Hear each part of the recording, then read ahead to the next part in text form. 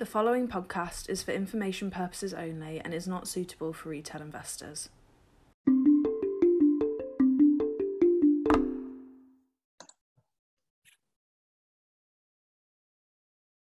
Hello, everybody, and welcome back to our chat of the week. It is Thursday, the 24th of March, and I am once again with Lorenzo La Posta.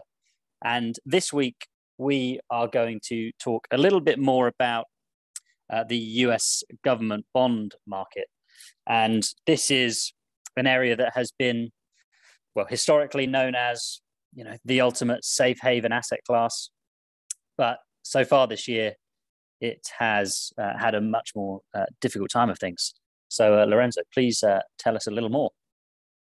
Michael, good to be back on the podcast. And as you say, bond markets and US Treasuries in particular have struggled so far this year. Last week, the Federal Reserve lifted interest rates by about 25 basis points as it faces the highest level of inflation in about 40 years in the US. And obviously, rising inflation reduces the appeal of low-yielding debt when purchasing power of the principal and of the coupon payments actually are depleted as consumer prices surge. And this is not just in the US, by the way. Central banks across the globe, and especially in the developed markets, they're facing a similar situation, winding back the stimulus they put out during the pandemic in order to fight rapidly increasing inflation and switching to a more tightening monetary policy. However, this hike that we've seen last week was widely expected, which shouldn't, in principle, push bond prices down. But the Chair Powell, during the FOMC meeting, added some comments that led markets to further increase their expectations about future hikes. And that's actually what determined the sharp sell-off we've seen in US Treasuries. Obviously, some investors had underestimated how far central banks are willing to go in order to tackle rising inflation. Thanks, Lorenzo. And just sticking with that conversation on expectations, clearly inflation was kind of already picking up at the back end of last year, but has really accelerated in recent weeks with events in Ukraine. So could you just chat a little bit more about how those expectations have changed so far this year? Yeah, sure. So as you say, inflation expectations were already high 1 or 2 months ago.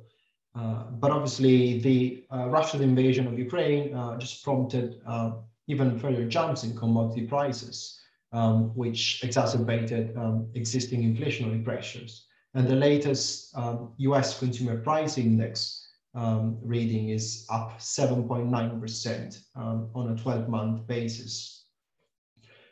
And Fed Chair Powell's comments at the latest meeting only reinforced the view that the key concern from a US perspective around this war between Russia and Ukraine, and obviously the rest of the world, on top of the obvious humanitarian and social problems, is also that these troubles are going to just add fuel to the rising inflation problem and leaving it even more persistent in the economy than it was before.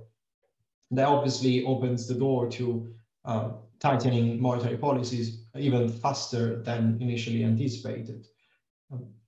At the start of the year, only 3 hikes of 25 bips each were priced in bond markets, which is a long way from current expectations. As of today, with 6 more FOMC meetings this year, markets are pricing in 190 basis points worth of further rises. That means that there are going to be almost 8 rises, each one worth 25 bips in the next 6 meetings. This to me is properly impressive, and these remarks sparked the sell-off in government debt. They sent yields higher and higher, and the moves were particularly sharp for the short end part of the curve, which is much more sensitive to central bank policies.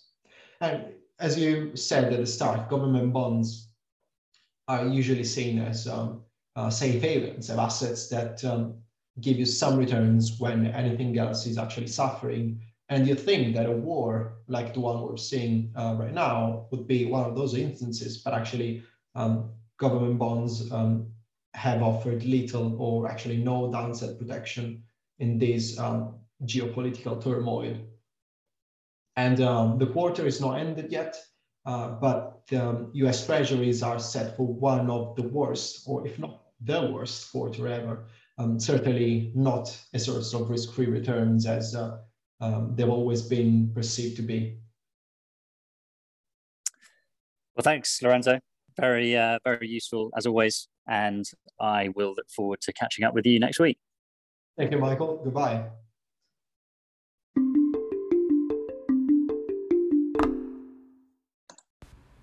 For professional advisors only, the views expressed are those of Momentum Global Investment Management at the time of recording and are subject to change without notice. Momentum Global Investment Management has used all reasonable efforts to ensure the accuracy of the information contained in this communication, but we cannot guarantee the reliability, completeness, or accuracy of the content. This podcast is for information purposes only and does not constitute investment advice or an offer or solicitation to buy or sell. Momentum Global Investment Management, company registration number 3733094, has its registered office at the Rex Building, 62 Queen Street, London, EC4R1EB. Momentum Global Investment Management Limited is authorised and regulated by the Financial Conduct Authority in the United Kingdom and is an authorised financial services provider pursuant to the Financial Advisory and Intermediary Services Act 37 of 2002 in South Africa. Your capital is at risk.